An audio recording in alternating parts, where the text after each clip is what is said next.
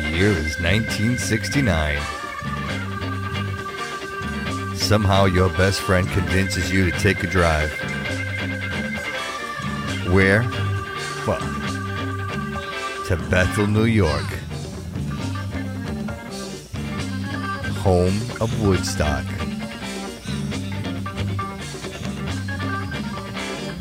After a long travel, you finally arrive and see the seas of people. Thousands. And you hear this amazing, amazing music being played by a 22-year-old Carlos Santana.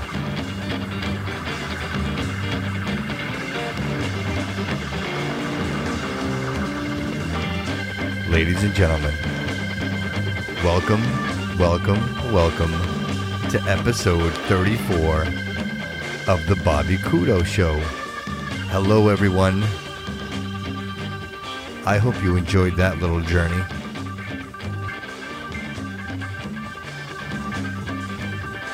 Amazing. Mind-blowing. And this was it for Carlos Santana. This was his start. He was the opener for Woodstock, August 16th, 1969. Welcome, everybody. Welcome to the Bobby Kudo Show. And I am so glad to be here. I hope you are all well. I hope everybody's strapped in. We've got a packed episode today. I got a lot to talk about. It's been a crazy week. I'm sure you all have been crazy. I'm still working. So whether you're still working as an essential or you're home doing your part, keeping the social distancing going, thank you. I will tell you that I have been watching the Trump press conferences, the COVID-19 task force conference, news conferences every day. Like a loyal American, I figure it's my loyal duty and responsibility, figuring, where I work, I'm somewhat responsible for just the overall Corona-19 prevention, let's just say. So I figured, listening to the president and the task force is vital. They've got information that I may need, that I may need to be aware of. But it seems every day it's the same story over and over again. It's a comment. It's some type of attack.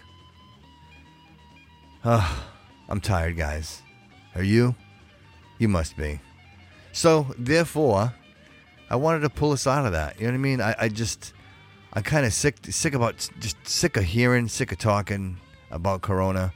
I know it's alive. I know it's real, and I know that we need to keep it on the forefront just for safety concerns. But, geez, man, there's nothing else. There's nothing else going on out there. It's amazing.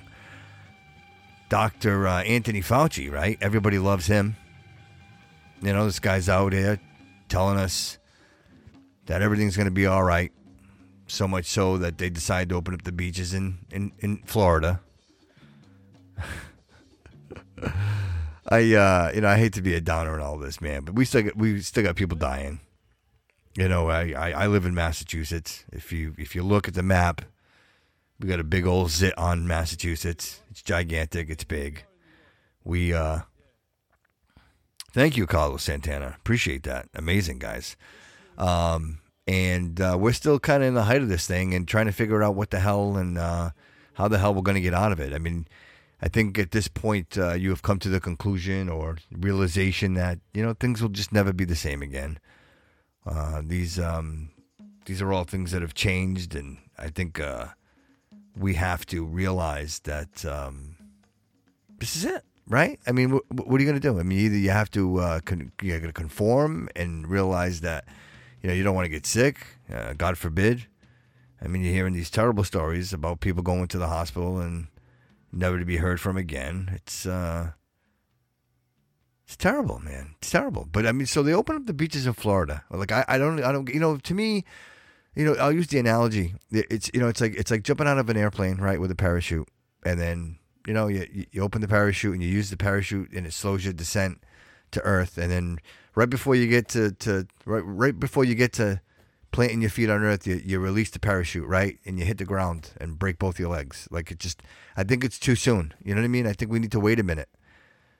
Some of you may disagree. I guess there are people out there living in states that aren't seeing or aren't as susceptible to what's going on here. But man, we are drowning in it right now. And it's a big deal. New York, I think New York is doing better, I guess. Better, if you want to call it better. I mean, just, I'm talking about it now because we got so much to talk about in the show. I got some great stuff. And I'm excited to get to that. But I just want to get through this because I think it's important to bookmark, where we're at based on our conversations, week to week. But just so you're aware, the United States right now, I'm sure everybody's looking. I mean, they're looking at the numbers. But worldwide, I mean, the United States, 764,000 cases confirmed, 40,000 deaths. I mean, that's pretty serious. We're number one. You know what I mean? We surpassed everyone else, and we got there. I mean, somehow China is only reporting 82,000 and 4,000 deaths. I don't even know how that's even possible. Either the website, either Google's giving us bad information here or somebody's not telling the truth. But either way, when this all started, I don't typically like to talk about this individual, but in this case, I get so frustrated because, it was Jimmy Kimmel and doing like one of these hokey over the air FaceTime with people and it happened to be Nancy Pelosi. And I guess she's, rather than being in the House and obviously voting on things that we need for our American people, including this, small business stimulus that they really, really need to push forward. Instead, she's somewhere with all her family and she's showing off all the ice cream and all the food, and she's got baskets. I think maybe it was Easter. Maybe it was around that. Maybe I was a little late on but either way, there she is doing that. There's so much more important business. Not that I would ever say that someone's got to give up their personal life for business, but in this case, you got Americans that are dying, and these decisions are so vital and so quick. But I just want to take us back here real quick. February 24th. Let me set the mood here. February 24th, and Corona was alive. Corona was out there. We were just really starting to hear about it. It was becoming real. Including some people mentioning, it was at that point, it was more of a Chinese, more of an Asian problem. I guess people were looking at it that way, not realizing the consequences. We see videos and images from China all the time, and you just see people with masks on, and it's normal, right? But you don't realize that, this is the reason why. And in this case, this coronavirus was, I guess it's man-made. I think they've come to that conclusion. They decided that it's man-made. It was made in a laboratory, and what they were saying, it should be a level 4 laboratory, and it was being treated like a level 2 laboratory. What the differences are between the 2 and 4, I would have no idea. But in this case, it was enough that this one individual became infected, went out to the wet market, got his girlfriend infected, and then from the rest is history, and here we are. But although Wuhan, China, this is where it all happened, and then right around February, we started getting word about it, and people started maybe being more cautious, and hey, what's going on? People are getting sick, and this is what Nancy Pelosi was doing. I'm gonna play a little clip for you guys, just to, and I promise, like I just I almost hate to have her voice even on my podcast, because I despise everything she stands for. I think she's just a drunk old lady making really bad decisions and slowing things down, where we should have somebody who's nimble and quick thinking and logical and strategic in that position. But all in all, just take a quick listen to this. And this is February 24th, and this is her down in Chinatown. Speaker Nancy Pelosi told me she came here to Chinatown to combat fear. That's what we're trying to do today, is to say everything is fine here. Come, because precautions have been taken. The city is on top of the situation. She has been going around to show that it is perfectly safe to be here. We do want to say to people, come to Chinatown. Here we are. We're, again, careful, safe, and come join us. Come join us. Not to be afraid to come to Chinatown. Thank you so much. Totally shit-faced. Totally shit-faced. Completely shit-faced. I mean, I don't know if you could tell, but absolute, just absolute. Just listen. Come to Chinatown. Thank you so much. Oh my goodness, come to Chinatown. And that's what that was the message from her. And I believe it was today that she put a report out or made a statement that that the president hasn't done enough to combat this virus and this disease, and which is, I believe, the reason. If anybody watched today, which is Sunday, at the press conference, he made an absolute point to put Governor Cuomo on there, speaking about how helpful the federal government has been in providing everything that they've needed, ventilators and beds. So to combat exactly that would be what the Speaker of the House was actually saying in opposition. So, I mean, listen, no matter what side you're on, and the bottom line is, people are dying, people are sick, and I think that this whole, making it a government issue and publicizing this in a way where they're just going to fight back and forth. I think this is really a point where it gets out of control. I mean, not that it ever. I mean, you got veterans. People used to talk about veterans. We got a veteran home.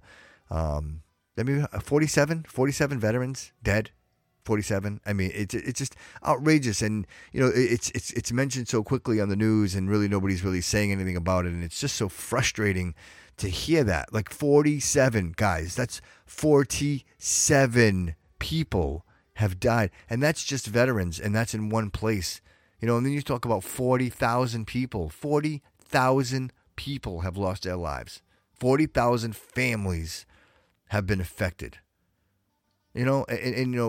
Granted, many have recovered, which is awesome, which is fantastic. But the danger is still there. This is still a danger for everyone. And I think if we don't treat it this way, if Florida doesn't take care and caution, it's just going to spread again. I mean, I don't understand. I understand that the country has to open again. I'm not an idiot. I mean, I get that we are.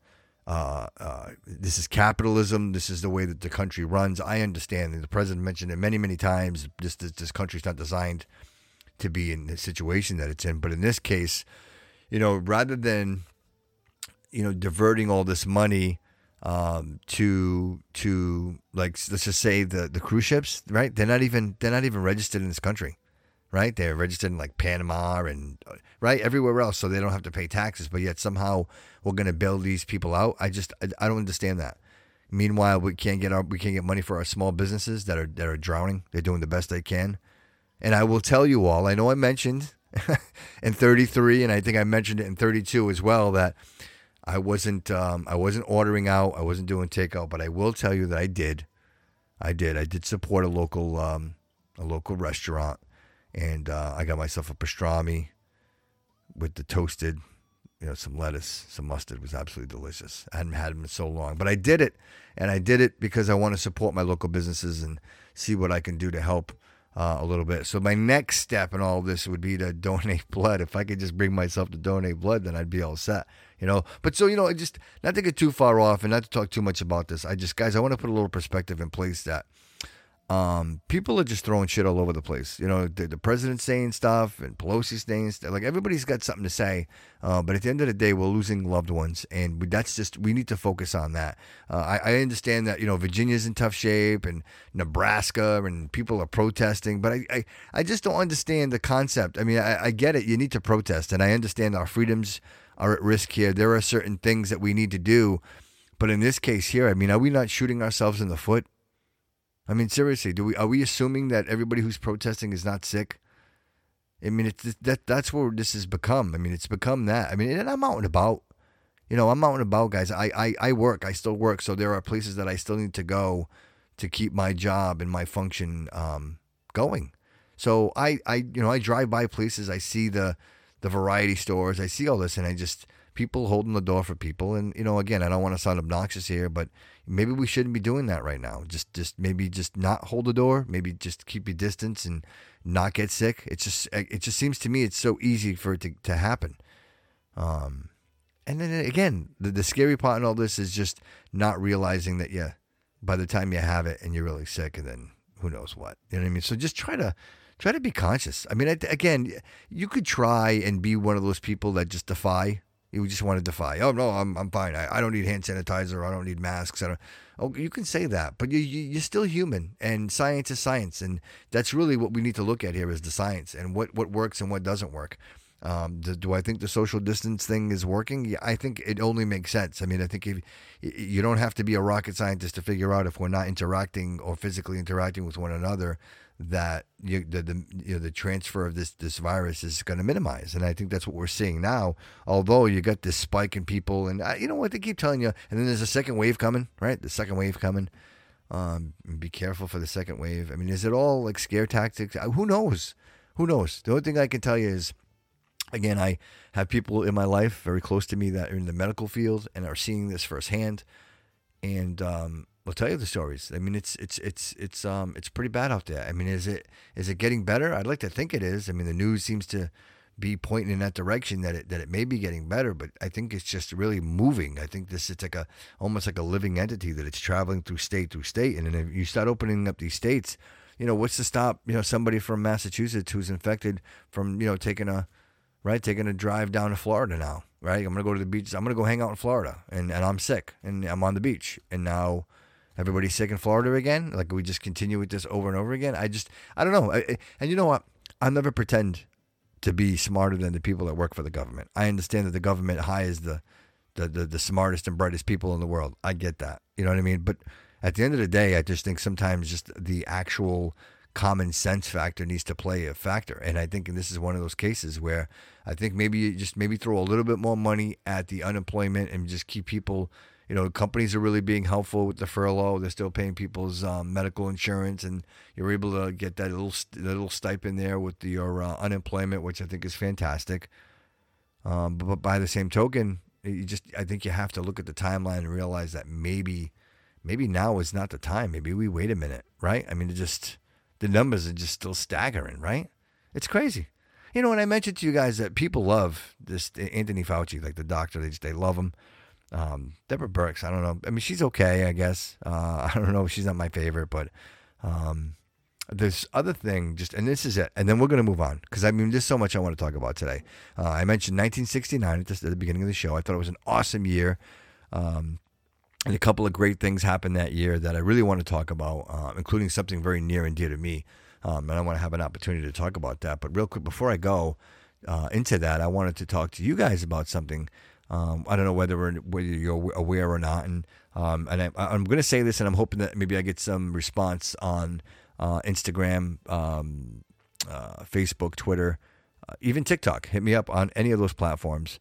And the question is how do you feel about the contact tracing? If you don't know what this is, what's happening now is Apple and Google have developed software that will utilize the Bluetooth in your smart device. Doesn't matter if it's an Apple or a Google device, either or. And what will happen is if you're within 15 feet of another phone, what it will do is it'll register that you were in that vicinity of that phone. At some point, should that or a person, including yourself, be infected with corona, and you choose to do so, quote unquote, you can then alert all the phones that were within your vicinity within they're saying it would be a 14-day time span. So within 14 days, if within a device that you're within 15 feet of, that person gets corona, you have the ability to report that, and you would get like a text message or you would get an alert, and it would tell you, hey, listen, you might want to get tested. Right? I mean, so that's what this COVID-19 contact tracing is. They say that it's completely safe. They say that there's no privacy invasion, that they're not sharing the data with anybody.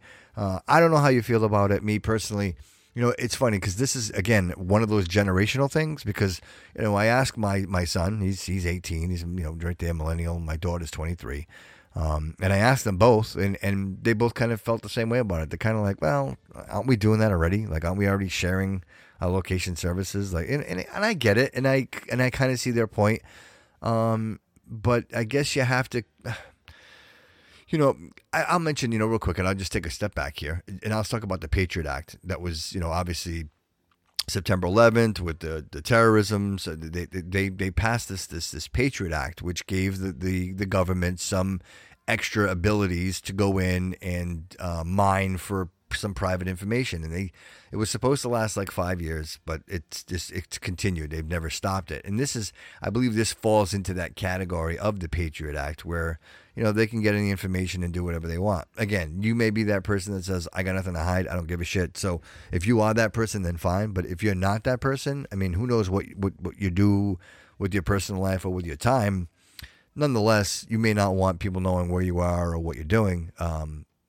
So that's it. It's COVID-19 contact tracing. So check it out. Go on Google it if you want, and see if you. I mean, I guess I will participate. I mean, why wouldn't I? If I could do something, especially where I work with other people, I'm still working.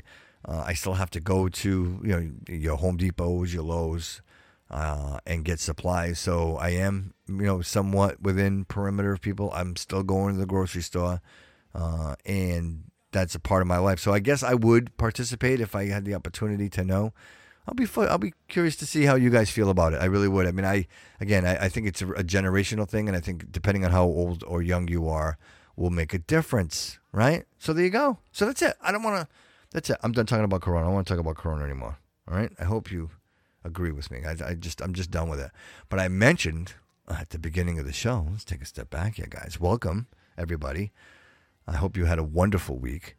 Hoping this week is a little better. I mean, the weather's been shitty in New England. I don't know where you're at, where you're listening from, but I will tell you that in New England, we just had snow 2 days ago, and then today it was 60 degrees. Beautiful day. So, I don't know. It seems like the weather's all over the place, and then we're going through one of those cycles. So I'm not really super concerned about it, but I tell you what, it is a pain in the ass. But I will tell you guys what you heard at the beginning of today's podcast was a 22-year-old Carlos Santana, and that was one of the greatest performances. I mean, literally, as a soloist, as a singer-songwriter, he is fantastic, and he's been around for a long, long time. And that was Woodstock, guys. The music that was played there it was The Doors, it was Zeppelin, it was Janis Joplin, the Beatles. Almost made it. I think it was John Lennon who made the point that he couldn't get the band together, and that's right when they were breaking up. I think their last actual performance together, we could talk about a little later in the show, was actually Apple Studio in New York. That was the last time they did that rooftop performance, and that was the last time they performed together. And they had an opportunity to go to Woodstock, and they didn't. But Woodstock was the most famous music festival of modern times. Took place in New York. It was on a farm in Bethel. They tried a couple of different places, and I think if you guys, you know what, I don't want to talk too much about it outside of what I know, but if you guys have an opportunity, the name of the documentary is Remembering Woodstock. It's an amazing, amazing documentary. The footage that they caught and were able to keep and just... It's just phenomenal. Listen, we're talking generational, guys.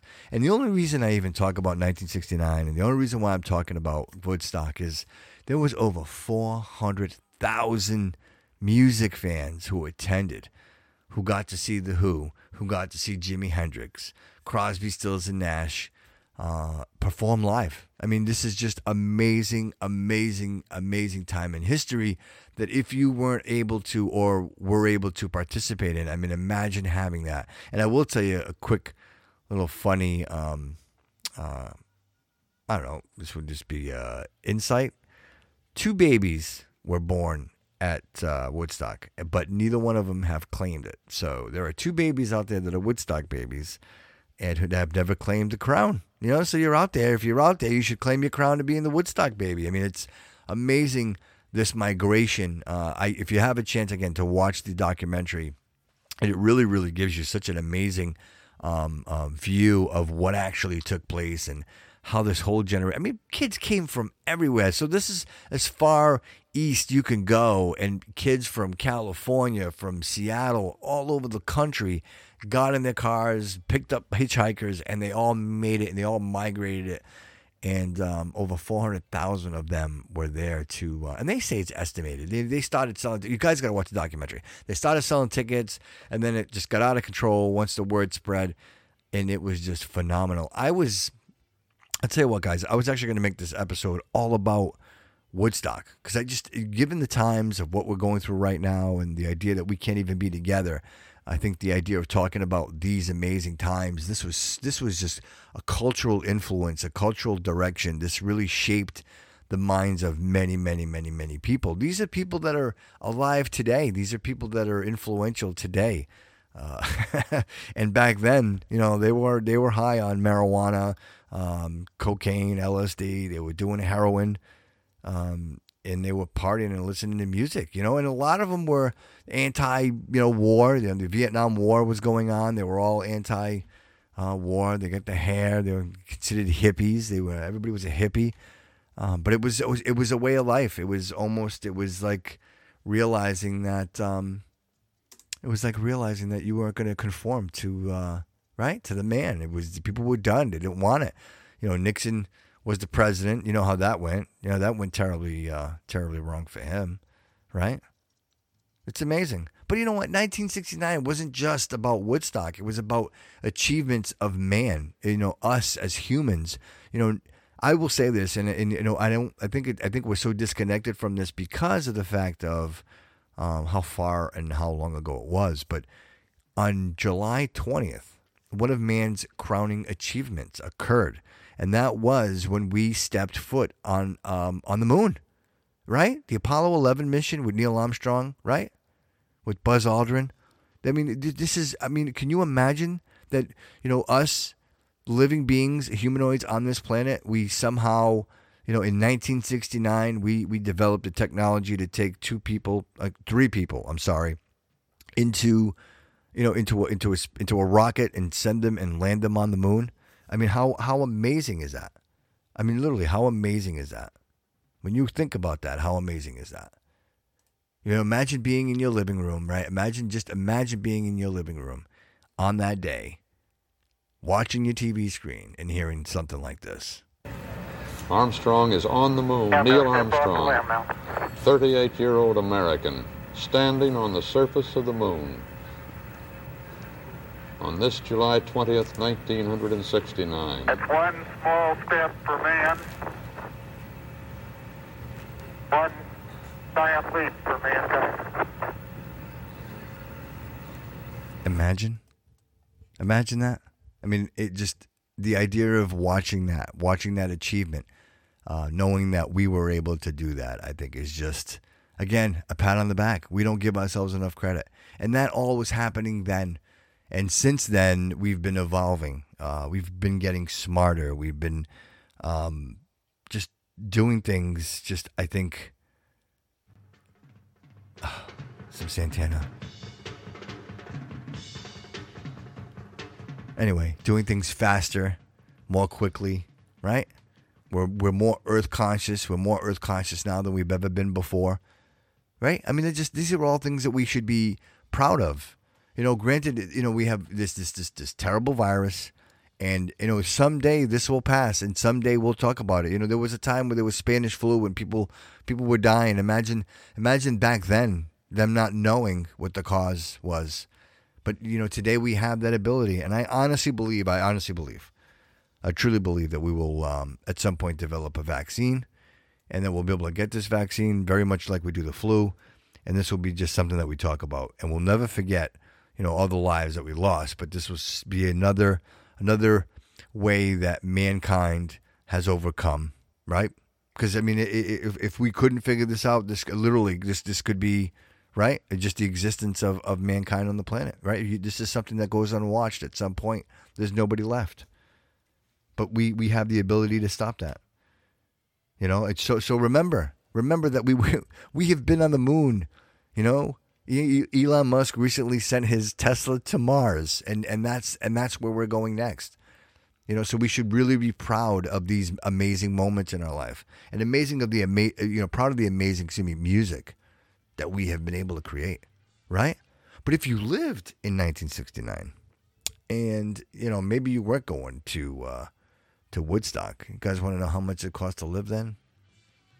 I'll share that with you right now. How about this? The cost of living.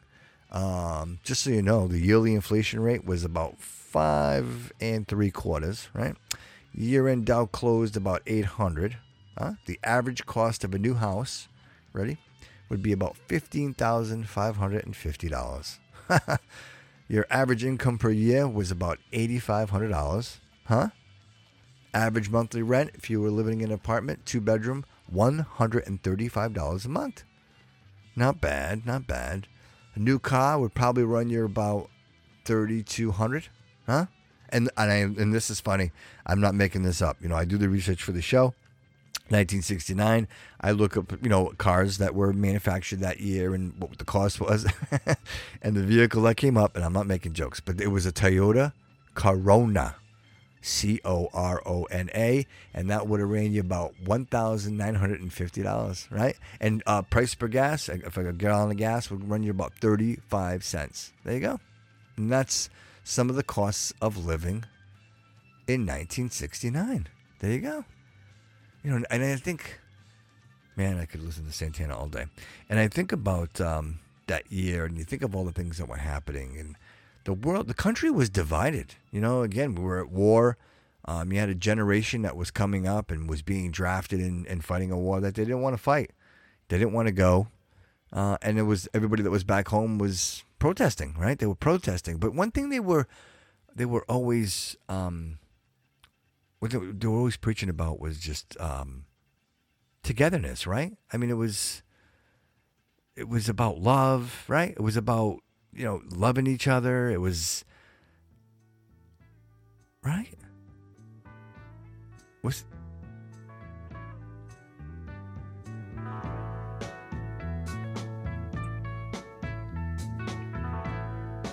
Love is but a song we sing,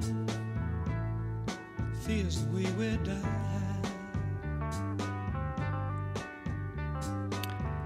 In that year, 1969, a free concert organized by the Rolling Stones.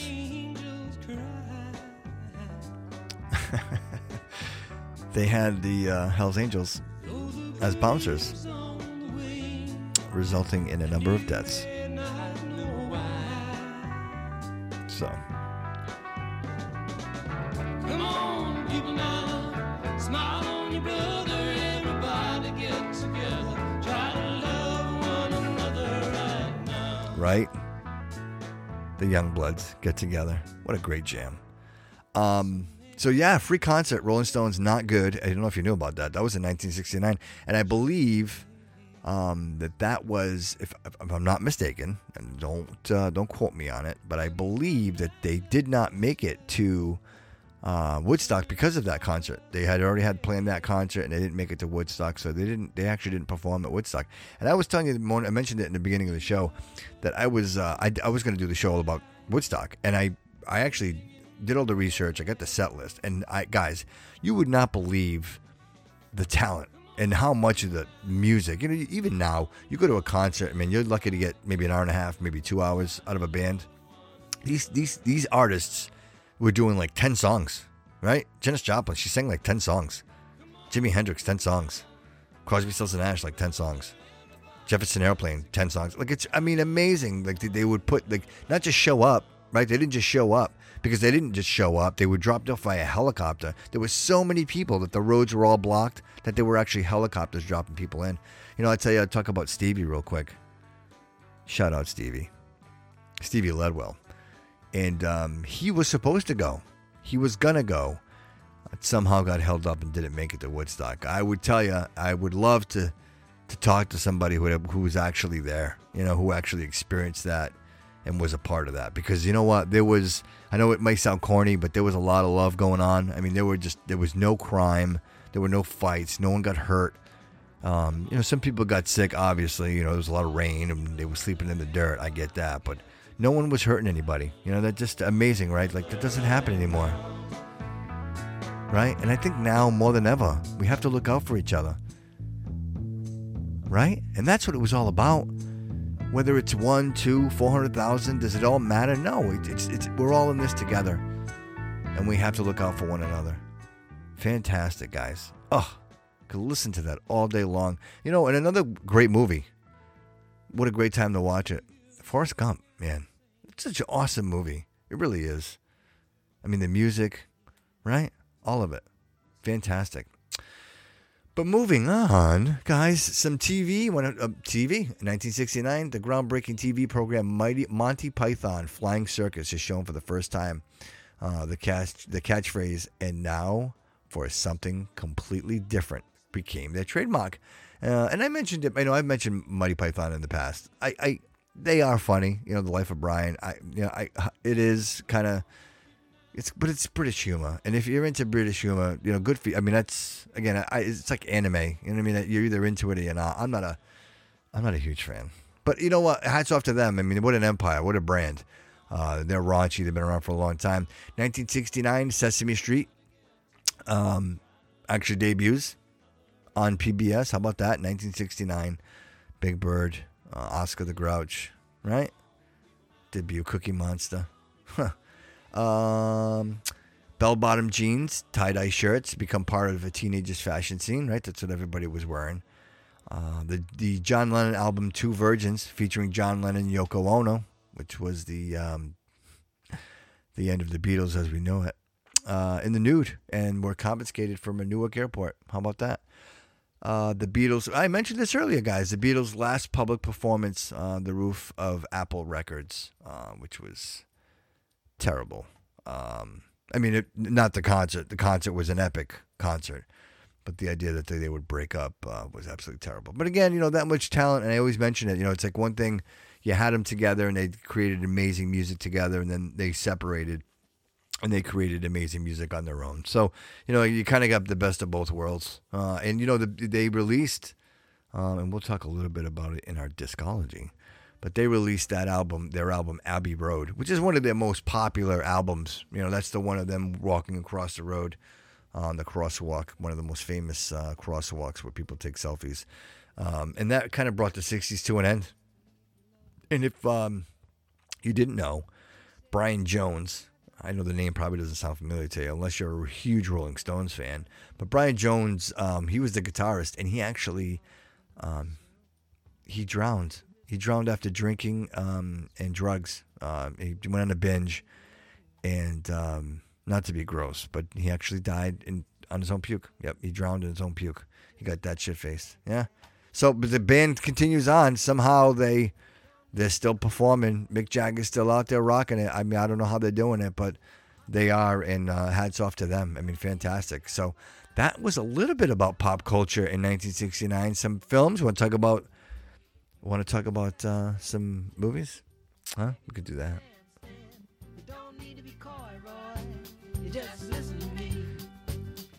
How about Herbie the Love Bug? That was a 1968 comedy film, right? Walt Disney. I wasn't a fan. The car was all like talking, but I will tell you, the only reason I mention it, the budget for that movie was $5 million. It made $51 million at the box office, right? There you go. How about, I'm not even gonna. How about Butch Cassidy and the Sundance Kid? Huh? And that made a ridiculous amount of money. And the story was based in Wyoming in the early 1900s. Butch Cassidy and the Sundance Kid are the leaders of a band of outlaws. After a train robbery goes wrong, they find themselves on the run with the posse on their heels.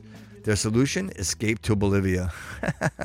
There you go. When in doubt, go to Bolivia. That was with Paul Newman, Robert Redford, Catherine Ross. The budget for that one, $6 million. It made $102.3 million. Bam! How do you like them? We got True Grit, and that was a. You know what? I only mentioned this because it was the Duke, John Wayne, the man's man, and that was about a drunken, hard-nosed U.S. Marshal and a Texas Ranger help a stubborn teenager track down her father's murderer in the Native American territory. Huh? How about that? The Duke, John Wayne, and that made $31.1 million in 1969. I mean, ridiculous, guys. This is monumental money. How about The Midnight Cowboy? How about that one? That one was with John Voight. It was kind of like a strange. I mean, I vaguely remember it. I think I might have watched it. It probably was on like TV, and I caught it on TV. But anyway, I'm not a huge John Voight fan. But that was budgeted for 3.2, made 44.8. How about that? Chitty Chitty Bang Bang. Oh my goodness. Somehow that made the list. I don't know how. And it did because of the money. And in this case, it was $10 million that made. It was actually lost money. The Chitty Chitty Bang Bang, and that was with Dick Van Dyke, right? Sally Ann Holmes. Terrible. And that was budgeted $10 million. It made 7.5. So loser for you. And how about Easy Rider, right? Easy Rider with Peter Fonda, Dennis Hopper. Fantastic. If you haven't seen that movie, psychedelic. I mean, you want to talk about the 60s? This was it. This was LSD. Fantastic movie. I mean, just really, really, really great movie. It was generational, one of those cult classics. But go and check it out. That was budgeted for $600,000. It made $60 million. How do you like them apples, right? Now that's... Thank you very much. And that concludes the movies. Huh? What do you think? I hope you enjoyed that, because I did, right? I thought that was fantastic. And now we can go on to my favorite time. I love doing this. And that, of course, is talking about music, talking about discology. And I'm so glad that we were able to talk a little bit about Woodstock, talk a little bit about the moon landing, but ultimately, for me, it's about the music. And I just love the opportunity to have this chance to talk about music and just shine a little light. You know, and I'm not looking to teach you something that you don't already know. I really just want to remind you, really. That's really what I'm trying to do. Just remind you to say, hey, this music is out there, and maybe just listen to something a little different. Maybe switch your playlist a little bit. And in this case, 1969 was an amazing year already. We accomplished so much. But for me personally, and I'm just going to take a quick second and be selfish with the show, and just say that to me, it was a great year because not that I was born. I was still sperm. I was swimming around in a testicle. I wasn't out there yet. But my brother was. My brother Lou. You guys know Brother Lou. I've talked about him on the show a couple of times. But Brother Lou was born in 1969 in March, as a matter of fact. And I think honestly, already we had this amazing music and we had these amazing achievements in the world. But I think the world became a better place the day my brother was born. And I truly, honestly believe that. He is an amazing soul who will always go and continues to always go out of his way to help others. Just an amazing, amazing human being. I'm proud to call him Big Brother, and I hope that I'm making him proud in this world, in this life. So, Brother Lou, I shout out to you. I dedicate this episode to you, 1969, and I appreciate you being alive, man.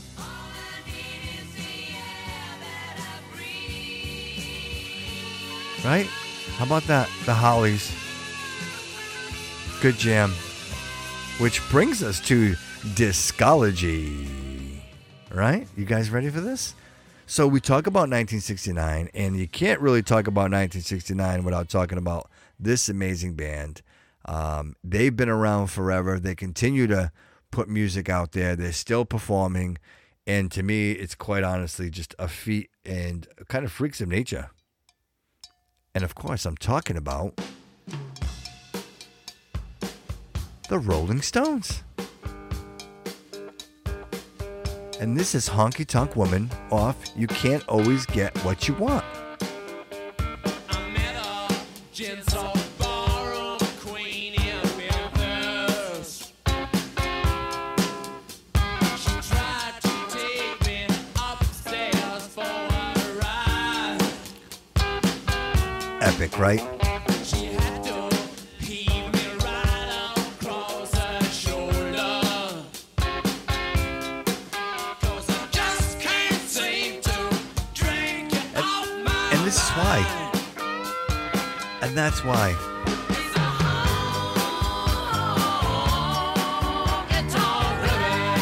And that's why these guys are still performing today. Give me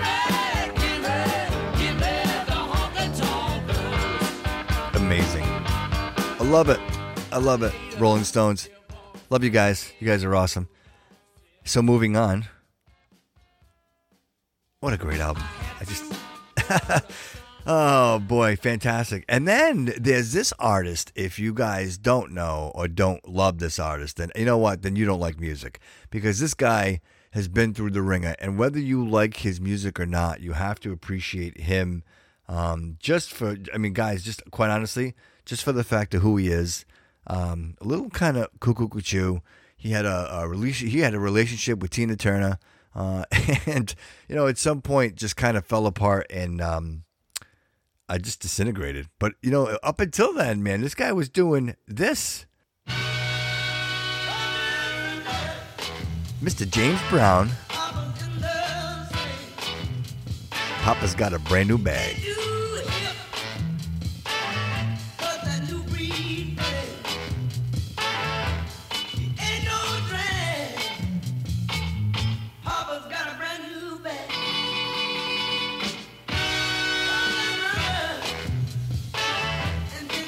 The amount of music that this birthed.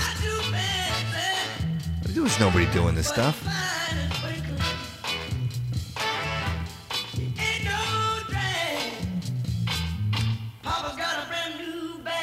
Sure does, James. Sure does. Fantastic, right? James Brown, 1969. Fantastic. Right? You can listen to that all day long. I don't care where you're driving or what you're doing. You cannot be mad. You cannot be mad listening to that, right? Just fantastic. And this next band, you know, I mentioned them a couple of times, and of course, I would be remiss if they weren't part of what we're doing here right now. And of course, I mentioned them earlier, and I'm calling them the Beatles, man. We're talking about the Beatles. And in this case, Abbey Road was released. It was their last studio album that they recorded together. It wasn't the last one that they released, but it was the last one that they recorded together. And it was Abbey Road. And it was in the U.S. charts for over 80 weeks. You know, initially when they released it, people were kind of about it, but the fans absolutely loved it, including yours truly. And this was one of my favorite jams off that album. How about this one? Oh, darling, please believe me. I'll never do you no harm. Believe me when I tell you, I'll never do you no harm. Right?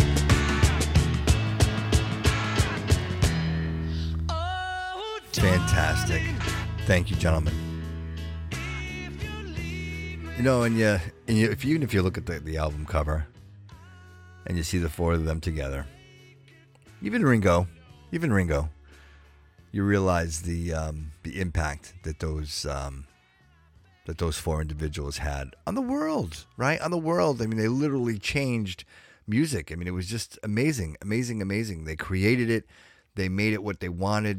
They were literally trend-setting everything, right? I mean, who's doing that today? Is anybody doing that today? Is anybody creating music? I mean, you know, the last band, and I don't care if you agree or disagree, but the last bands that I think were actually changing music were the bands like Limp Bizkit, Linkin Park, where they were actually bringing in a new form of music and sounds and combining different genres and bringing them together and creating music. When you're talking about bands like that's, I mean, you know what, you may not agree with me. And not that I'm saying that the Limp Bizkit or Linkin Park is the Beatles, but I would tell you that in their craft, in their ability to create a new sound, yeah, man, I would definitely give them the credit that way.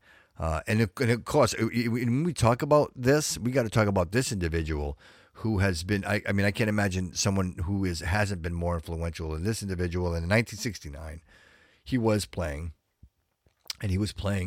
this amazing jam. I remember when I was a lad, times were hard and things were bad, but there's a silver lining behind every cloud. Just poor people, that's all we were, trying to make a living out of black land dirt. But we'd get together in a family circle, singing loud. Daddy sang bass, Mama sang tenor. Me and little brother would join right in there. Singing seems to help a troubled soul. There you go. One of these days, and it won't be long, I'll rejoin them in a song. I'm gonna join the family circle at the throne. Mr. Johnny Cash. Rest in peace, Mr. Johnny Cash. Won't be broken by and by, Lord. Right? By and by. Amen. You sing bass. Mama sang tenor. Me and little brother would join right in there. Fantastic, right? Yeah, Johnny Cash. Amazing. Amazing, amazing, amazing. And which brings me to, guys, this is 1969. When you want to talk about music, the creation of music, I mean, this is the year. This is the year.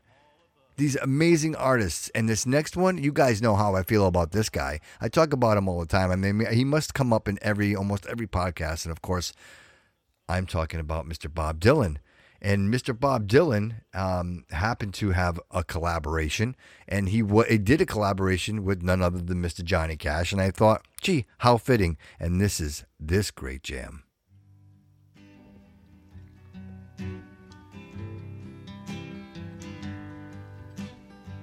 Bob Dylan, Girl from the North. If you're traveling to the North Country Fair, where the winds hit heavy on the borderline, remember me to one who lives there, for she once was a true love of mine. See for me that her hair's hanging down. It curls and falls all down her breast. See for me that her hair's hanging down. That's the way I remember her best. Right? Amazing, guys. And there you have it. Bob Dylan. And that's off his album, Nashville Sky. It was his 9th studio album. And that was released in April. So there you go. If you want to go listen to it, go do it. Go put that in your playlist because you're going to love it. And this next band, again, we're talking influential all across the board. I was so excited about this episode. And when I came across this music, I mean, honestly, guys, I'll be honest, I was just so excited. I couldn't wait. It took me a little longer to put this all together, but it was so worth it. I mean, just the fact of the music and the bands and having this opportunity to play this kind of music. And this next band is such an amazing pleasure. Always. Crosby, Stills, and Nash. And in 1969, Neil Young came aboard. Helplessly hoping her harlequin hovers nearby, awaiting a word, gasping at glimpses of gentle true spirit. He runs, wishing he could fly, only to trip at the sound of goodbye. Amazing harmonies. Wordlessly watching, he waits by the window and wonders at the empty place inside. Heartlessly helping himself to her bad dreams, he worries, did he hear a goodbye? Or even hello, they are one person, they are two. Right? And that was off their first self-titled album, Crosby, Stills, and Nash, released in 1969, and that is Helplessly Hoping. There you go. And that's what everybody was writing about, was love and helping each other out. And, the struggle is ours and we're going to do this together. But this next band, fantastic in their own right. And you know what? If you like a little Bayou music, these are your guys, man. John Fogerty, yeah? And these guys were at Woodstock.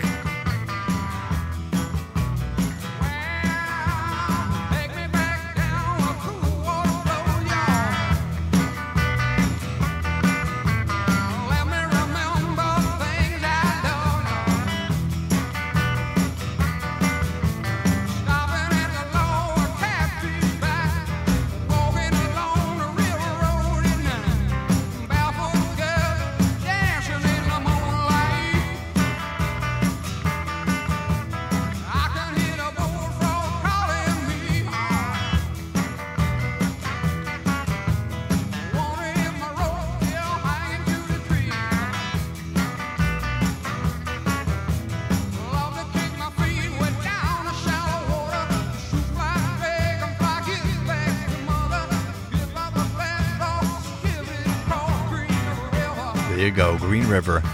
And that was their third studio album. And you know what? I enjoy CCR very much. I do.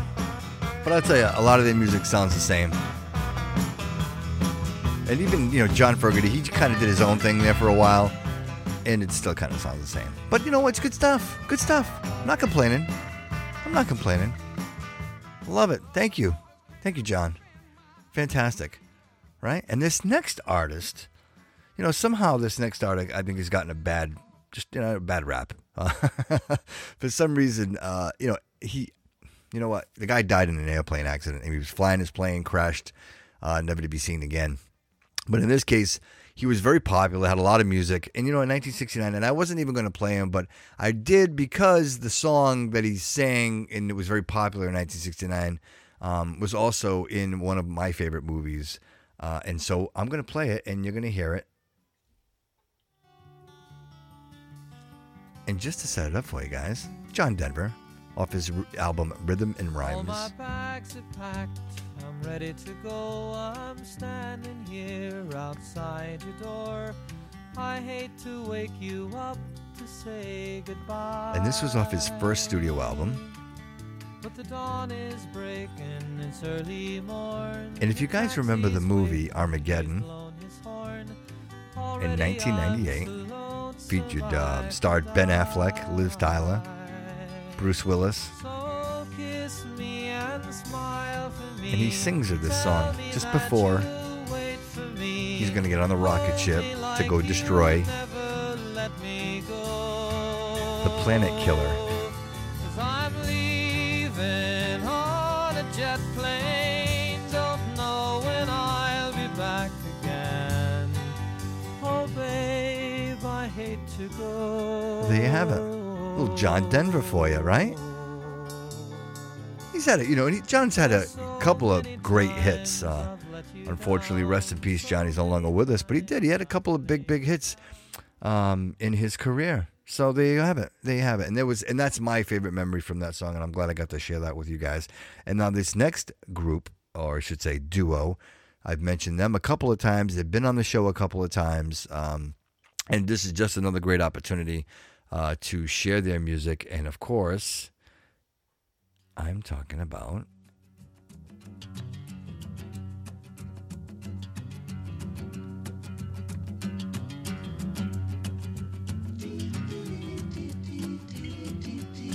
Mr. Paul Simon, Art Garfunkel, Simon and Garfunkel, and they released the song Mrs. Robinson off their album Bookends, better known for the soundtrack to The Graduate.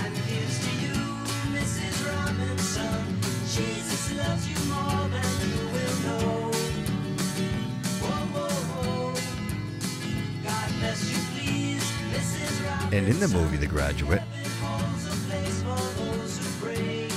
Benjamin Braddock, Dustin Hoffman, just finished college and heads back to his parents' house. trying to avoid one question everyone keeps asking. What does he want to do with his life? Well, an unexpected diversion crops up when he is seduced by Mrs. Robinson, played by Anne Bancroft, a bored housewife and friends of his parents. But what begins as a fun tryst turns into complicated when Benjamin falls in love with the one woman Mrs. Robinson demanded he stay away from, her daughter, played by Catherine Ross. So there you go, The Graduate, The Forbidden Fruit. There you go. There you go. Not bad. And other bands that were big that year in 1969, Fleetwood Mac. You know what, guys, I really couldn't find anything kind of Fleetwood Mac. Again, I always try to pick the best of the best, and they just didn't really have anything big. Cream was big too, but really couldn't really. And again, I've played them in the past, and of course, Pink Floyd was big in 1969. But I play them often as well, so I just want to give some other artists some opportunity, like this artist. Although I do play him probably often, I just can't play him enough. And of course, I'm talking about this artist who released this album, Empty Sky, in June of 1969. And he hasn't stopped ever since. This guy's been putting out albums, him, Bernie Taupin, non-stop. And of course, I'm talking about Mr. Elton John. And here, you'll hear the harpsichord, right? And I think that's what gives the song the uniqueness. Turn me loose from your hands. Let me fly to distant lands, over green fields, trees and mountains, flowers and forest fountains. Home along the lanes of the skyway, for this dark. And this was Skyline Pigeon. And the cool thing about this was, this was released in June of 1969. But it never got released in the United States until January of 1975.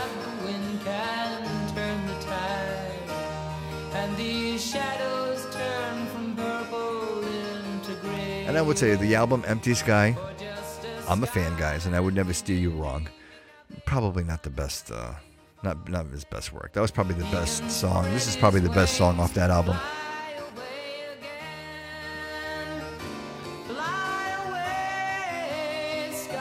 It's amazing. Right? Good stuff. There you go. And that's some Elton John for you. And I wanted to share something with you guys. And only because I thought it was really important to share this with you because of what it was.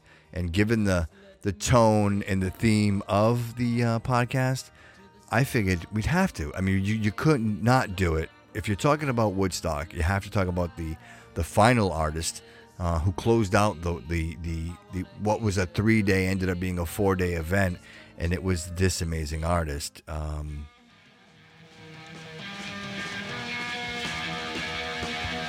I am an amazing fan of. Mr. Jimi Hendrix. And his rendition of the Star Spangled Banner at Woodstock.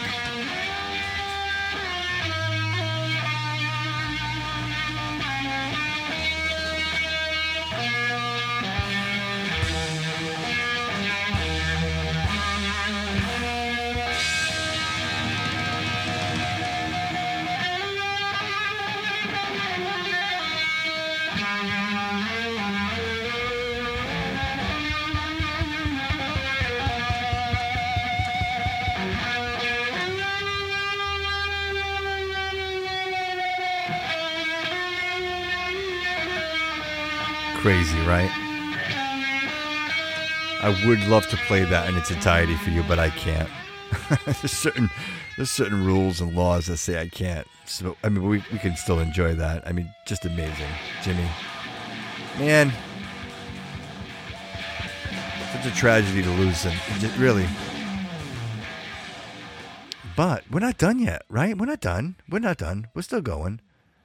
I'm not. We're not done with our discography yet. We're just. I wanted to do that and just play that for you guys so that you could hear it and enjoy it, because it really was relevant to that moment and to that space and time. And it's amazing that we were able to capture it and that we were able to enjoy that over and over again. I can't even tell you how many times, how many commercials you've heard that played on.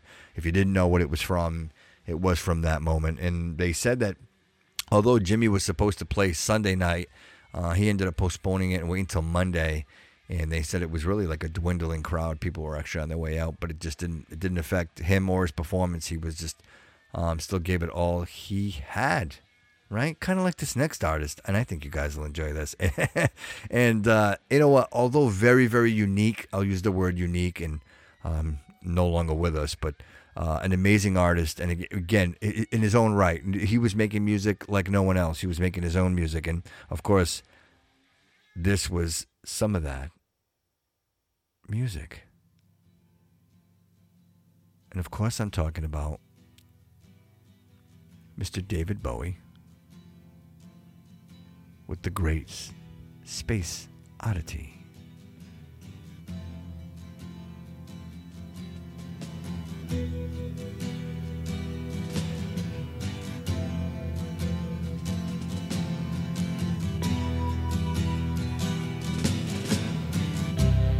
Ground control to Major Tom. You remember this? Ground control to Major Tom.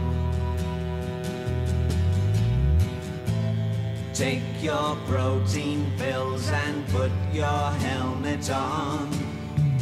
10. Ground control to Major Tom. 8, 7.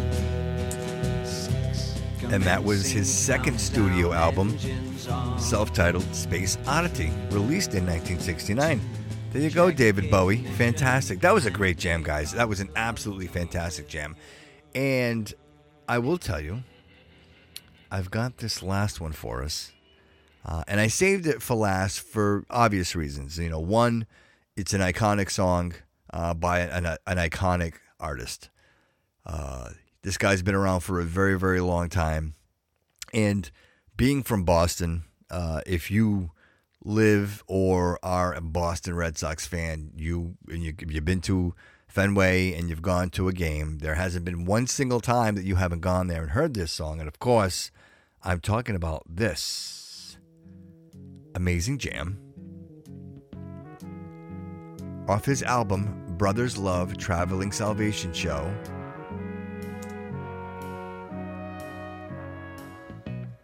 Where it began, I can't begin to knowing, but then I know it's growing strong. Wasn't the spring, and spring became the summer. Who'd have believed you'd come along?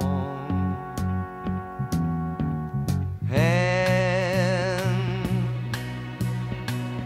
touching hands, reaching out, touching me, touching you. Sweet Caroline. And there you have it, Sweet Caroline, which reached number 4. And that was a single. That didn't actually release that with the album. It came out after. They ended up printing it later.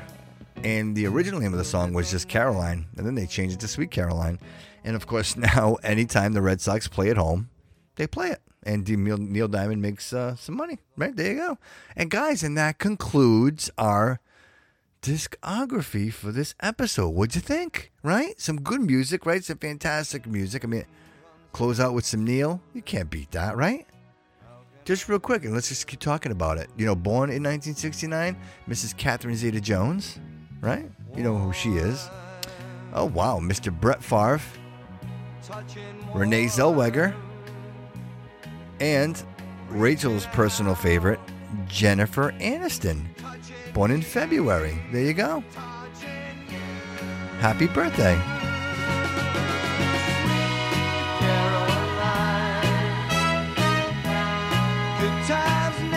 Cool stuff, man. Cool stuff. Talking about cool stuff, some cool things that happened in 1969. The first Concorde test flight was conducted in France. The first transplant of a human eye. That happened. Seiko, they sold their first quartz watch. The first ATM installed in the United States. Right? What do you do without an ATM today? Nothing. Probably use one every day. The Boeing 747 jumbo jet made its debut. It carried 191 people. Most of them reporters and photographers from Seattle to New York City. There you go. Continental, from one end of the country to the other. Amazing. The Pontiac Firebird Trans Am. There you go. The epitome of the American muscle car is introduced. How about that? You got to love that. And of course, the microprocessor was created, and that changed everything, right? Everything we have today is because of the microprocessor, right? The fact that you guys can hear me right now on your handheld device without that microprocessor, this isn't possible. So I say thank you, Mr. Microprocessor Inventor. I appreciate it. The internet was created in 1969 for the military. Huh? How about that? There you go. Johnny Cash agrees.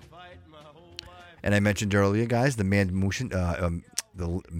landing and the moon mission.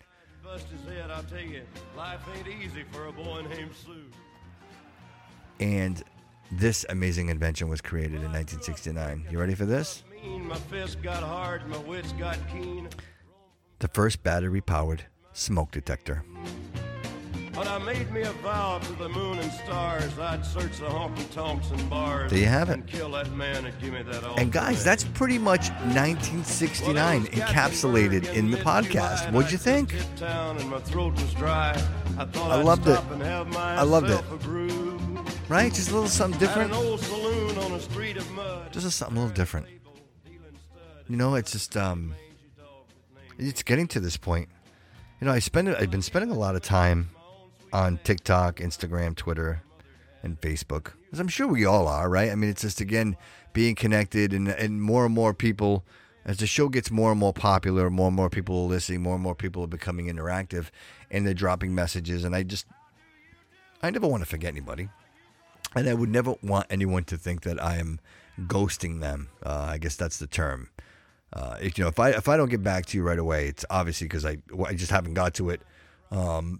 Or just I missed it. You know what I mean? I get into Facebook sometimes and there is comments, and if it wasn't for the email alerts, I wouldn't even know what the hell I was looking for, because I just don't even know where to find it. You know what I mean? But I don't want anybody on Facebook to think that I might be avoiding them, or again, loose term, ghosting them. So I'm not ghosting anybody. But if you guys are out there and you're on TikTok and you're on Instagram and you're on Twitter and Facebook, go over and follow the Bobby Kudo Show. I don't know what you're waiting for. TikTok is fantastic. I will tell you guys, give you a little bit of some inside Bobby Kudo information, and that is we have started a garden, right? We started a garden. We got tomatoes, I've got some zucchini, squash, onions, potatoes, strawberries, peas, right? I mean, what else do you need, right? We were going to do carrots, but I opened up the carrot package and there was no carrot seeds in there. But you know what? You would know this if you were following on TikTok, because I'm actually going to do. I'm going to catalog the whole thing. I'm going to go through the whole process and show, the progression as we grow these vegetables, and then I'm going to transplant them out in the yard. We're going to do a whole garden. So everything's from scratch, guys. I'm doing everything from scratch. I got a little area picked out. Rachel and I picked out a little area of the yard. I'm going to get the rototiller. We're going to tear it all up. I'm going to bring some dirt in. I'm legit. I'm going to build the garden. I'm going to do it. And then on top of that, right, I'm also doing some research on chickens, Because they say, like, chickens, like, for sustainability, man, that's the way to go, right? And I will tell you, there's a lot to chickens. I didn't realize how much there is to chickens. There's a lot to chickens. You got to get them as chicks. You got to raise them. The vitamins, make sure they're not getting sick. And they get these different type of ailments that they can get. And you got to figure out what chicken is going to work best for you. If it's one that more eggs, meat, whatever. I mean, again, Rachel and I were talking about it. And I think the toughest part of it, guys, when you're talking about sustainability, of course, is the circle of life, right? That's got to be the prime directive, right? That has to be there. If you're gonna have animals, you have to understand that the animal has to produce something. If the animal isn't producing anything and is just consuming something, then it's not helping you. So, if you have a chicken, in my case, if I'm going to get chickens, I want chickens that are going to lay eggs.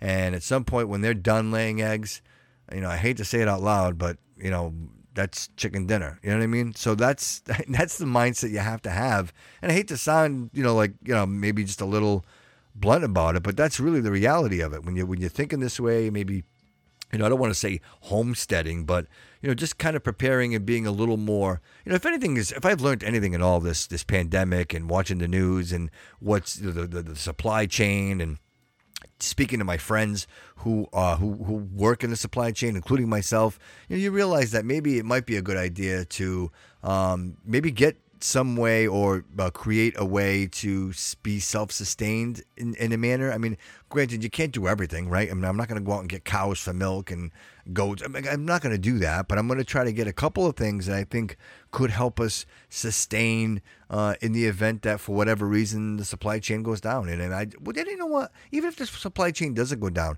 don't we all want to be a little self-sustaining, right? I mean, when did that change, right? I mean, the idea that you get up every day and you cannot take care of yourself. Could you do that? I mean, that's honestly, I know it's tougher for someone who may live in the city as opposed to somebody who lives in the country.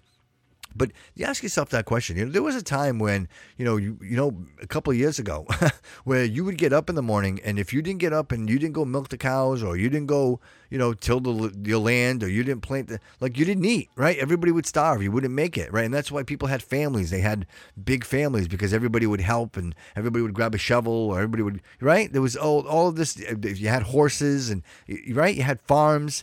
And at some point, there was a time where people could take care of themselves. Is that the case today? No, of course not. Is that what society and culture has become? Yeah, I believe so. So we depend on the farmers and the supply chain to bring us the things that we need from all over the world, right? Well, if I can and have the ability to maybe minimize some of that, never mind the cost savings, right? I mean, again, it's a little bit of my time, right? But at the end of the day, if I'm able to grow my own tomatoes, my own squash, my own zucchini, lettuce, kale, I mean, how great is that, right? And then that's something that I can keep going. Why wouldn't I want to do that? And I'm throwing that out there to you guys. Why don't you give it a shot? I mean, there has never been a better time than now to do that, right? I mean, if you got everything stocked up and you're ready to go, I mean, who knows? Does it take a pandemic? Does it take a situation like this to realize that, maybe you want to be a little more self-aware and self-able, right?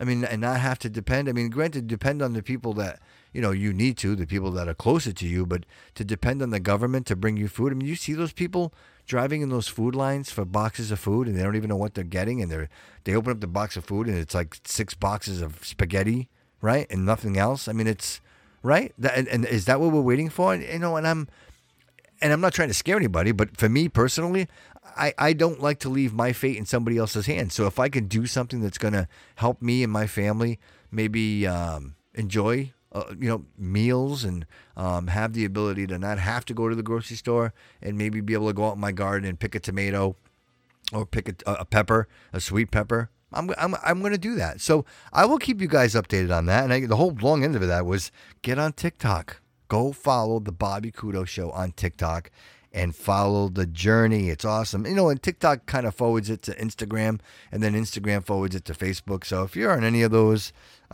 you're probably getting like a triple feed of it, and I apologize. But that's just the way these things work. You know what I mean? That's just the way it is. And Facebook, I mean, again, I mentioned to you guys in the past, I haven't been or never was on Facebook for many, many years, and I just got on it. and more and more family keeps popping up, and I'm hoping that they're listening. And if they are listening, I just want to say hi to you all. I miss you all very much, and I'm glad that we have found each other again, and I'm glad that you guys are a part of my life. I'm hoping that at some point we can get together when this is all over and celebrate our amazing life and families and journeys. My cousins, if you guys obviously wouldn't know, but the Kudo Construction Company, those are my cousins out in New Bedford, Massachusetts. An amazing, amazing group of people doing some amazing, amazing work. So if you got a minute, go check them out. They're on Instagram. They're on Facebook. It's the Kudo. It's just Kudo Construction. That's what it is. Kudo Construction. Jason, Derek, and Brian. Miss you guys. And my Uncle Gilly and my Aunt Lee. I miss you all very much, and I hope you guys are listening and get the message, right? Good for you. Good for you. I love to see you guys in all your success. It's absolutely fantastic. And TV, guys, is anybody watching TV? You must be watching TV, right? I know I am. So every day I get home from work, and typically 4:30, 5 o'clock, I'm home. And wouldn't you know, like my new daily 5 o'clock show is the coronavirus covert operations team, right, with Donald Trump. It almost seems like it's the Donald Trump show every day, because every day he's having a news conference. And of course, I mentioned it in the beginning of the podcast, I don't want to miss anything, so I find myself watching this all the time. So I'm sure you guys are, and if you are, I wonder how much you're watching, because I know Rachel can only take so much, and then she ends up walking away. And I really can't blame her. But I've been kind of committed in watching it, just again, only for my own purposes, because I just want to be in the know in case I need to do something or change something in my professional career, with obviously with the people I manage and the environment that I'm responsible for. But if you're outside of the Trump show that's on every day, if you guys haven't had a chance to go watch it yet, sad to see them go. But I tell you, they did it right. And you see these shows that come and they're here for a couple of years. You fall in love with the characters. You fall in love with the series, and then all of a sudden, the finale comes along and it's terrible. Perfect example, like Seinfeld. You know what I mean? One of the greatest comedies, and then they just kind of blew it at the end. But in this case, I'm talking about Modern Family, and if you haven't had a chance to go check it out yet, the series finale was last week. It was like a 2-hour series finale. It was absolutely fantastic. I thought they did an amazing job with it. They did it fantastic. They ended it just right. And I really, really enjoyed it. So if you have a chance, go check it out. If you haven't checked it out yet, it's available on demand.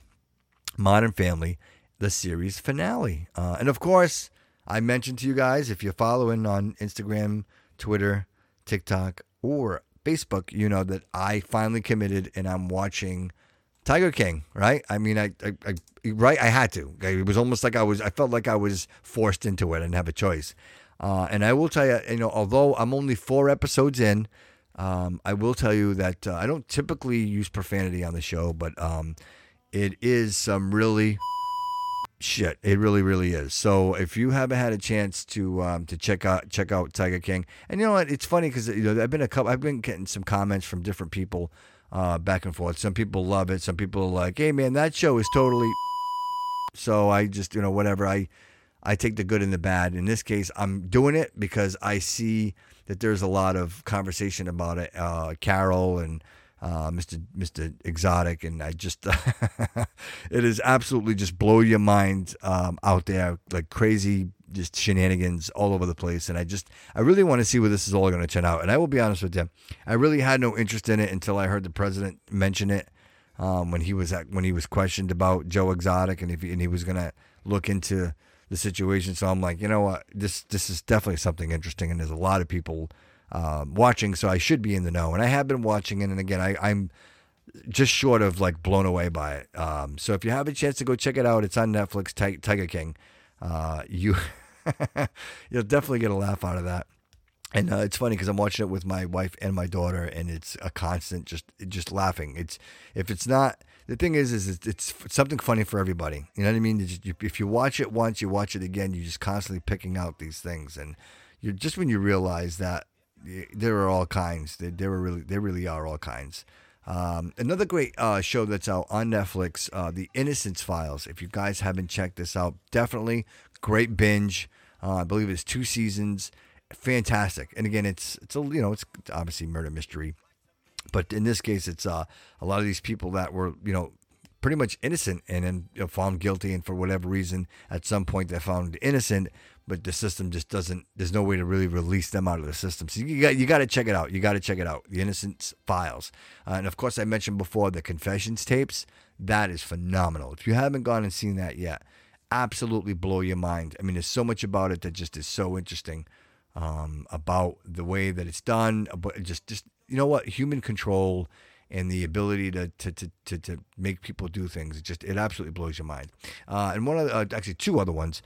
First one is Dirty Money, which was really good. Caught a couple episodes of that, and that is it's a couple of episodes, and each one is different. One was like about Volkswagen and the way that Volkswagen was programming their computers to trick the emissions and lie about the emissions and things like that. So it's all about the banks and the housing crisis and all. Yeah, all of that. So every episode covers it. So if you haven't had a chance, go check that out. Absolutely amazing. And of course, I mention this show because it's always a go-to for me.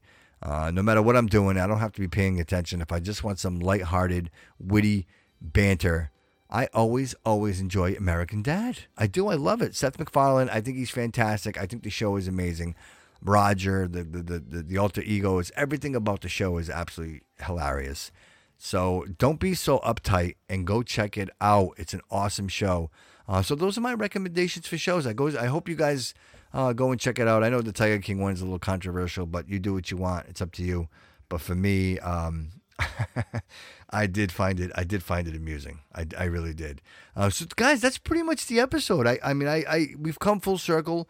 I just wanted to get a nice, wholesome, rewarding, fulfilling podcast out there with some great music and talk about a really great time.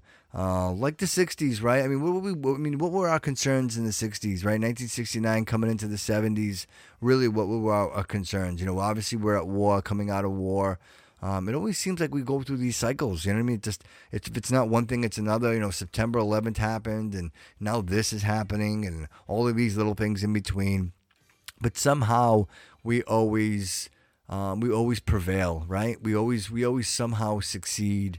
And, through all the smoke, through all the flames, through all the rubble, we seem to find a way. And I believe honestly in my heart that we will find our way through this terrible pandemic. It's just a matter of time. You see the best in people in the worst of times, and that's exactly the case now. So many people are doing so much, in every aspect. And I don't care what it is you're doing out there. Even the tech buffs, what they're doing? They're running all the 3D scanners, and they're creating masks and face shields, and right, the doctors, and they're developing and coming up with new ways to treat patients. Even realizing that just by rolling a patient over on their side is helping them with the ability to breathe again.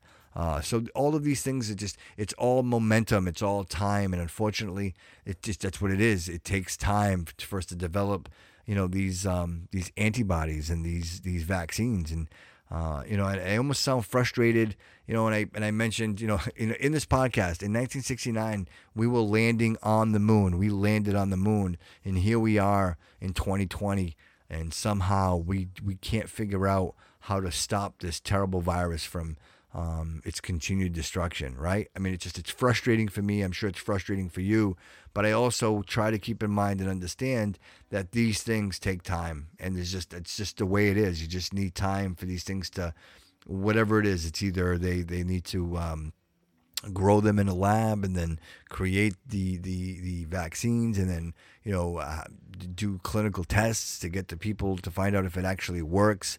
I get all that. It's time, but unfortunately, I think we're in a situation now where time is not on our side. And you know what? I want the world to be the way that it was before, and as I know you do. But it's never going to happen unless we get a vaccine. I honestly believe that in my heart. The only way that we're going to get away with not walking around with masks on our face, and if I actually a true story. I'm in total confidence, guys. I'm always honest with you guys. I went grocery shopping yesterday. Had to go do a couple of things, and my last stop was actually going to the convenience store to pick up some alcohol. And quite honestly, I forgot to bring my mask in with me. I wore my mask the whole time, and I went into the convenience store, and I forgot to bring it with me. And there was really nobody in the store anyway. I mean, I know I'm not making excuses, but I didn't have it. And you know what? When I looked over at the counter, you would have thought that I walked in there with like an M16 and I was going to shoot the place up the way they were looking at me. And it just, I'm just grabbing some quick bottles, and I'm out of here. Like, I'm keeping my social distance. I'm doing the 6 feet thing, but just relax a minute. I mean, I get it, but everybody is so panicked about this thing. Like, don't treat me differently because I don't have a mask on at the second. I've had a mask on for days, man. It's gotten to the point where I think I'm inhaling more carbon dioxide than I am oxygen. So I think I'm killing brain cells, right? I think we're all killing brain cells, right? At this point, I mean, wearing a mask all day long. But anyway, long story short, they sold me the liquor and I left anyway. So I don't care. Say what you want. Doesn't mean nothing to me.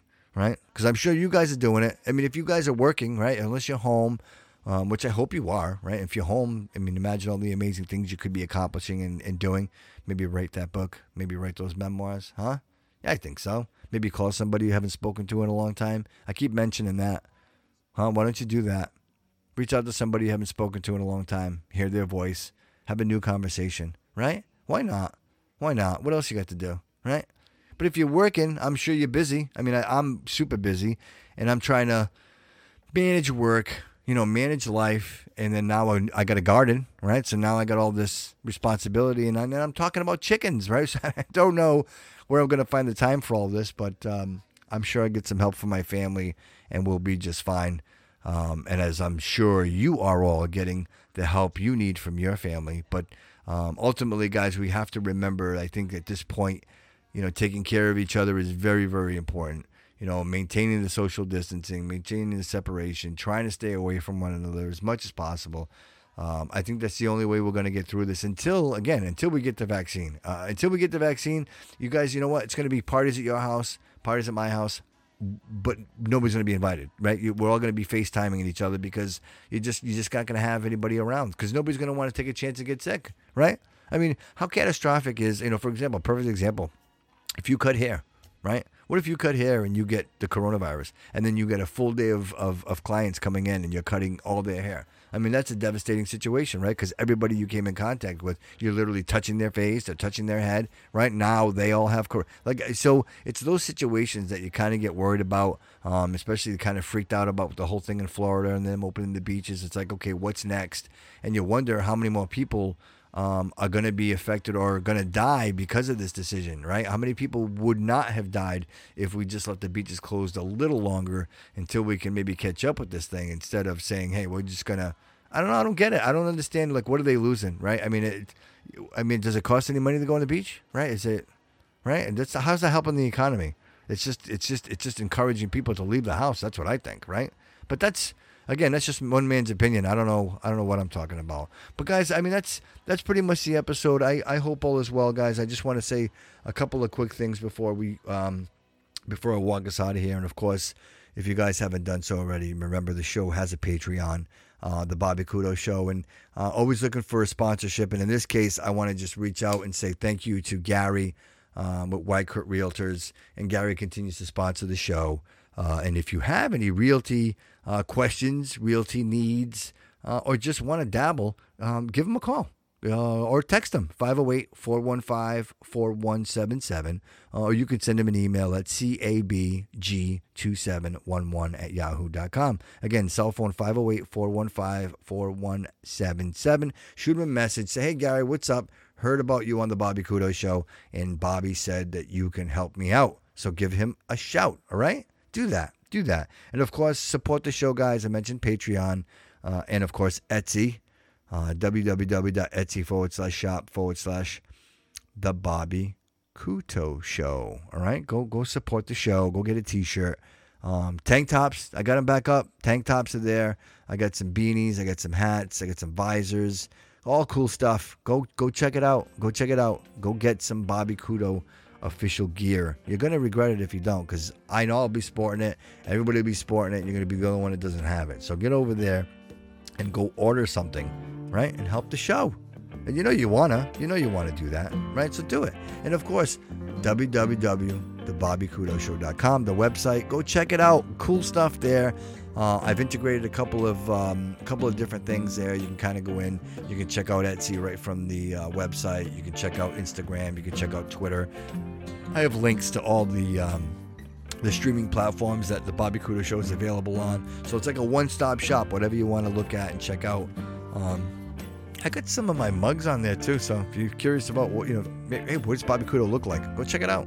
You'll see I'm a pretty good-looking guy, I've been told anyway. Right? I've been told. Yeah, I've been told that. I'm telling you. So go check it out. Again, TikTok, guys, go check it out. Instagram, Twitter, Facebook, all available there. And that's pretty much it, guys. I just, I hope you're all doing well. Just another week of this struggle, right? This marathon. I hope everyone has a happy, safe Patriots Day. Although for us, Patriots Day typically really is the Boston Marathon, but unfortunately, that's not going to happen. The mayor's been very specific about it. To telling people, listen, don't run the marathon. Don't try to be a hero, because you're just going to end up getting yourself arrested. And I agree. I mean, you can't be blocking the roads. And again, if you're going to maintain that social distancing, it's got to be for everybody. Otherwise, yep. And then it's all over, right? We can't have that, because then at the end it's all. And then what do you do? So, with that said, guys, I hope this finds you all well. Remember that I love you all equally, and always look forward to delivering this message to you. So make sure you hit us up, thebobbycudoshow@gmail.com. Send me an email. Again, any questions, anything you want to know. If you're interested in sponsoring the show, again, very eager to get some sponsorship going with the show. Want to take the show to the next level. Really looking to invest in a couple of things, trademark being one of them. Just for safety's sake, we're out there, and the show is getting a lot of momentum, a lot of traction, and I really want to protect our content and my content, so that way we can have it here forever, right? I want my great-great-grandchildren to be able to listen to this stuff and enjoy it, and as I want your great-great-grandchildren to listen to it and enjoy it, and remember, and know that who was talking about 1969, right? Nobody. Right? You can't find a podcast like this out there. I don't care who you are. You go try to find a podcast like this that's this rounded with this much topic and this much substance and such great music. Nowhere, right? Only here. And I appreciate that, guys. I want to say thank you to every single one of you. I really, really appreciate it. The fans who are always contributing, always have a comment. I'm so thankful for all of it. And I hope you're all doing okay. And I hope that your families are all doing okay. And with that said, guys, remember, all roads lead here.